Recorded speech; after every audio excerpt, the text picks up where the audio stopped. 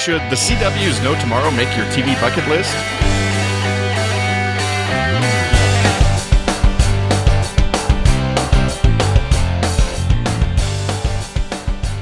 Welcome to the TVaholic Previews, where we help you find the prime in prime time by checking out new shows and letting you know ahead of time which ones are worth watching. I'm Jason the TVaholic, and on this episode we are taking a look at the CW's new romantic comedy, No Tomorrow, which is based on a Brazilian show called How to Enjoy the End of the World, which was nominated for an International Emmy. It follows a woman who appreciates order, so much so that when she makes a list, putting "make a list" at the top and then crossing it off is the first thing she does. But living such a regimented life isn't always that great. Her most recent relationship has seemingly come to an end, and she gets no love for her career aspirations from her petty tyrant of a boss. She then meets a charming and free-spirited guy who she is immediately attracted to, and the chemistry is electric. He brings some unexpected joy and romance into her life and attempts to get her to break out of her rut and seize the day. But it turns out that he lives his life this way because he believes that the apocalypse is nigh, and that we only have 8 months and 12 days to live before humankind is wiped out by an asteroid that is headed towards Earth. So he has put together a list of everything he wants to do before the world ends, and has set out to accomplish that list. With the help of her friends, she has to decide whether this guy is just some sort of a whack job, or if that even really matters, since being with him and around him has her living life more fully. No Tomorrow is executive produced by Corinne Brinkerhoff, who has worked in various producer roles, as well as a writer on shows like CBS's American Gothic, Elementary, and The Good Wife, and the CW's Jane the Virgin. Maggie Friedman, who has worked in various producer roles and as a writer as well on shows like Lifetime's Witches of East End, ABC's Eastwick and Once and Again, and the WB's Jack and Bobby and Related. Grace Gilroy, who has been a producer on CBS's Harper's Island and Zoo, Fox's Human Target, and TNT's Falling Skies, and King and Maxwell. And Ben Silverman, who has been an executive producer on shows like ABC's Ugly Betty, the CW's Jane the Virgin, NBC's The Office, and Showtime's The Tudors.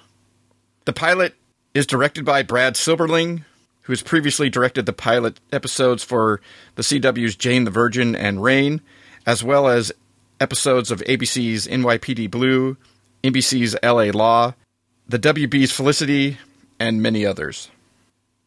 It stars Tori Anderson, who plays Evie Callahan, the stuck-in-a-rut, risk-averse, orderly type. She played Charlotte on the CW's The LA Complex, but most recently, you may recognize her as Sabine from Sci-Fi's Killjoys. Joshua Sass, or Sassy, I'm not exactly sure how you pronounce his last name, plays Xavier Holiday, the free-spirited, seize-the-day type that thinks the world is going to end in 8 months and 12 days. He played Alec Laszlo on DirecTV Audience Network's Rogue, but most recently was Gallivant on ABC's Gallivant. Sarah Yu Blue plays Karima, coworker and friend. She played Dr. Sydney Napor on TNT's One and Done Monday Mornings. Another of her coworker and friends is played by Jonathan Langdon. He plays Hank. You may have seen him as the bellboy in Netflix's original film Special Correspondence. Amy Pyatt plays Deidre, their boss. She played Chloe's mom Meredith in ABC Family's The 9 Lives of Chloe King. She was Franny in the short-lived but fantastic The CW's Aliens in America, but is probably recognized most for playing Annie on NBC's Caroline in the City. Lastly, Jesse Rath plays Timothy, Evie's current boyfriend. He was Alec Tarr on Sci-Fi's Defiance. The cast is very likable, and the people behind it have brought forth a bunch of shows that I've really liked in the past, even if some of those have been a bit too short-lived. But I'm not too sure of No Tomorrow after just the pilot. Pilots are tough. This one stuffs in, I think, a bit too much But mainly, the problem I have with it is, well, it may not be much of a problem for the first season. It may be a quite enjoyable first season. But mainly, I don't really see how it works as a series long term. Given the premise that the world may be ending in 8 months and 12 days, it puts a clock on the show. And given how much time transpires in just the first episode, it makes it seem like this is a time period that we'll reach within the first season of the show.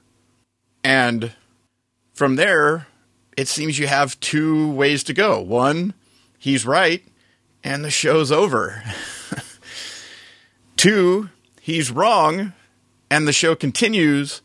But where does that put the show? How does that change the show from its sort of happy-go-lucky nature and fun, the seize-the-day premise? Where would it go from there if he turns out to be wrong? Like, what would that do to his character?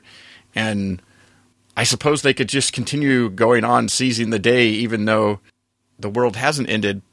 I don't know. It's just a little weird on the basic premise on where exactly it could go. But in the meantime, it could be a whole lot of fun.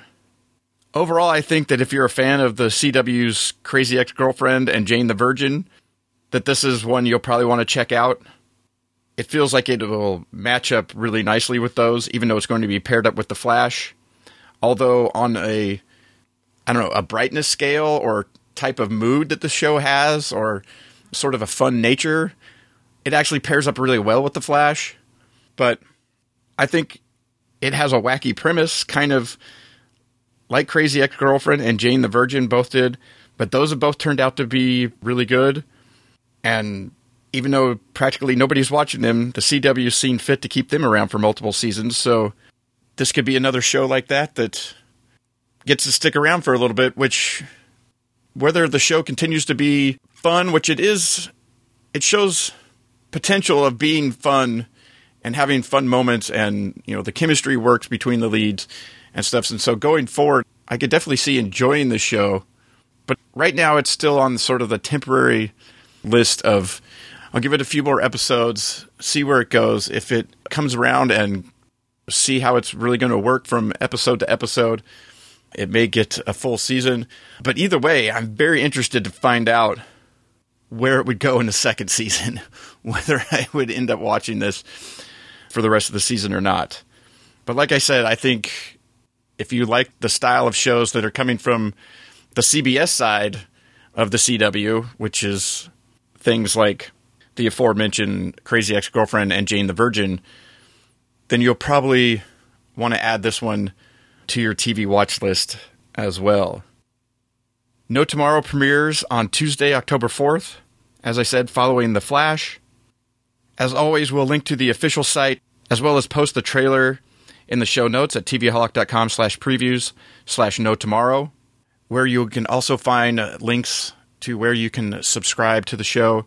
That way you can get notified as soon as new episodes drop and be able to listen to them at your convenience. After hearing a bit more about the show, does this sound like a show that you'd be interested in checking out? Let me know in the comments on the show notes, or hit me up on Twitter at the TVaholic, and let me know if you're going to be watching. And until next time, this has been the TVaholic Previews. No Tomorrow.